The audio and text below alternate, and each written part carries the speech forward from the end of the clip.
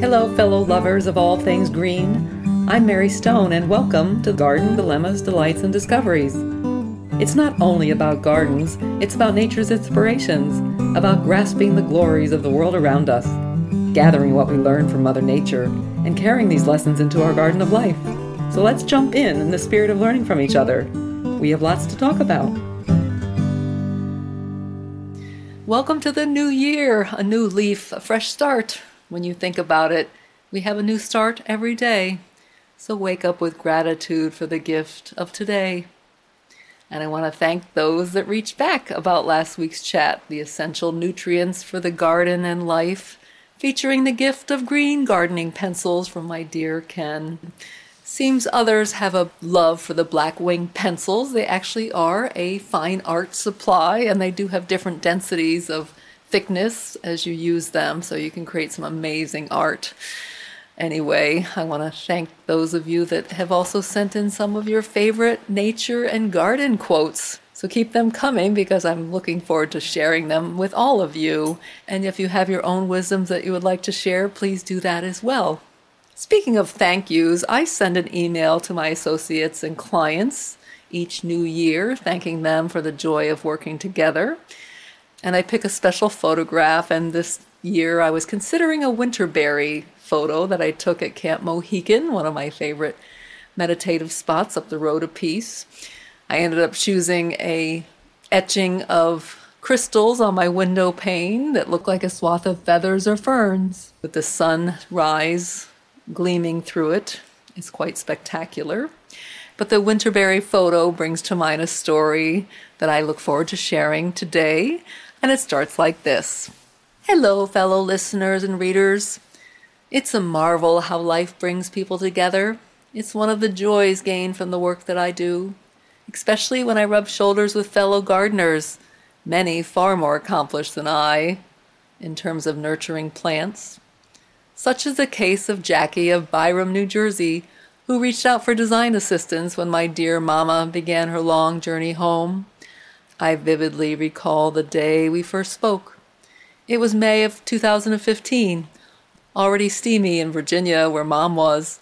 I wasn't sure when I'd return because of Mom's ill health, but we arranged a tentative meeting time, and so began our sharing of life experiences. Isn't it true that we share life stories when we're in the garden or walking in the woods or being amongst nature? There's something about it that releases the tension of day-to-day living and gives us the freedom to really speak heart to heart. It's one of the reasons I do this with you each week. The day we met, it was torrentially raining, but no matter. With garden boots flocked in flowers and a rain jacket, Jackie gave a tour of her property. It was quickly apparent she was a passionate gardener with perennials beautifully arranged, plus a charming vegetable garden with a surrounding wooden structure her husband built. Jackie pointed and named each plant, noting from where they came. Many were divided from dear friends' gardens, just as she shared cuttings with them. The avid gardener had been dreaming, planning, and saving to build a garden around their home, and shared a doodled drawing of a rustic natural stone path and patio with nooks and crannies for pockets of plants. She was singing my tune because I love that look. It's kind of what I have here. We worked together to create a landscape of her dreams with various colors, primarily purples, pinks, and yellows, adding to the lovely plants she already had. We discovered an outcropping of boulders after removing weeds, which became a haven for magnificent moss, plus a shade garden with a respite spot. The installation was a process over 3 years.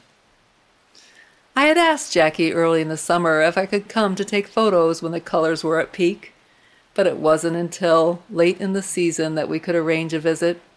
She had been occupied tending to her beloved cousin, who she felt as though she was a sister, who passed away in June.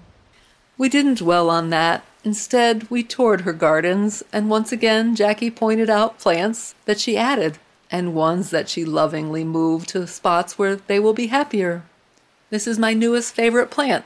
She pointed to a beautyberry, Carlicapa dichotoma, with its light green foliage and branches lined with soon-to-ripen tiny lavender-pink berries.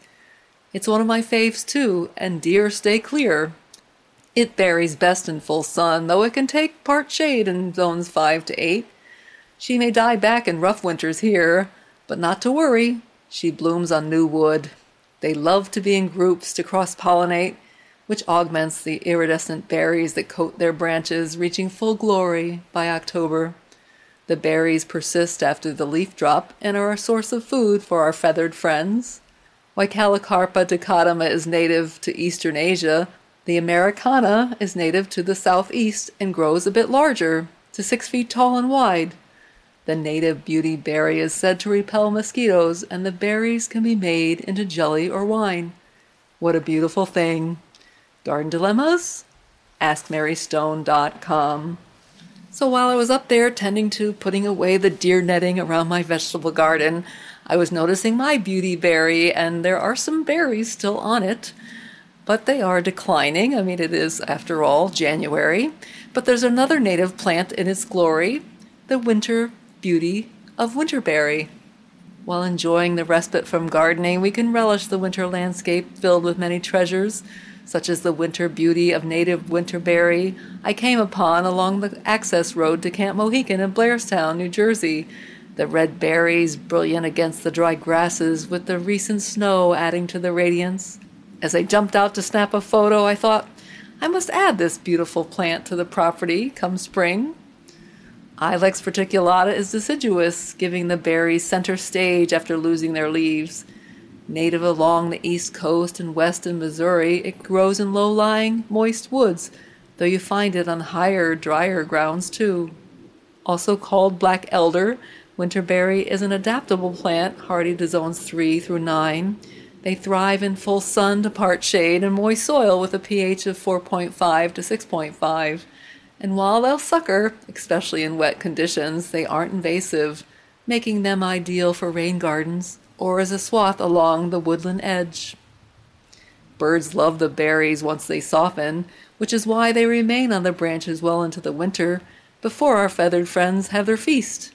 And while deer may eat the berries along with squirrels, raccoons, mice, and rabbits, the plant is rated seldom severely damaged by Rutgers University's deer-resistant list. I should note that winterberry is toxic to humans, dogs, cats, and horses, but only mildly so. But given its importance to wildlife over winter, planting where pets won't indulge is prudent. There are cultivars of winterberry to consider. I go on to share some of my favorites, and I will put a link in the show notes. There's a legend of winterberry that I came upon that came from a long ago children's show, Bear in the Big Blue House. The legend of the winterberry song tells of a hungry bear coming upon one lone berry. Then he sees another bear meandering by. The lyric, come one, come all, come short and tall, sing hi-de-ho-de-dairy. And what would you do if it were you with just one winterberry? The hungry bear chooses to share the tiny morsel, and because he did, when the cold and freezing night at last came to an end, there were berries blooming everywhere. So it occurs to me as you look around the winter landscape, there are other berries to enjoy, and what makes a good berry instead of a bad berry, which all has to do with invasiveness, because there's plants like barberry, which has beautiful red berries that birds love, but because of them eating them and disposing them in their excrements, they're taking over the woodland floors, so we don't use barberry anymore in landscapes. And of course there's firethorn in the fall with those gorgeous orange berries, and bittersweet, both considered invasive. But then there's the American holly, a plant that I adore, very deer resistant. And you may recall I planted a Mary Holden American holly in memory of my dear Miss Ellie Mae, and that was featured in episode 86, the revival of an American holly I invite you to tune into. But there is a sequel to that story. In the early spring, that very same American holly dropped all her leaves, and I didn't think it was going to recover, but I gave it some TLC and some fertilizer, and it made an incredible recovery. So it is a tree that I admire. It's rather small right now, but it will grow just as we are growing in this garden of life, as we learn and share together and just witness the world around us, living in the moment, living for today.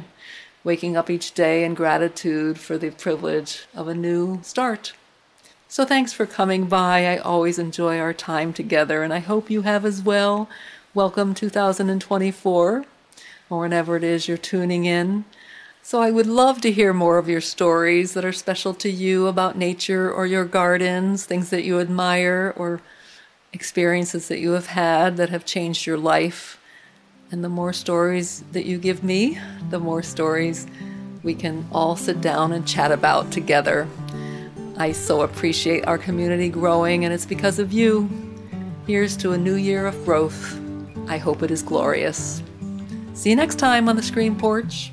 You can follow Garden Dilemmas on Facebook or online at gardendilemmas.com and on Instagram at #MaryElaineStone. Garden Dilemmas, Delights, and Discoveries is produced by Alex Bartling. Thanks for coming by. I look forward to chatting again from my screen porch.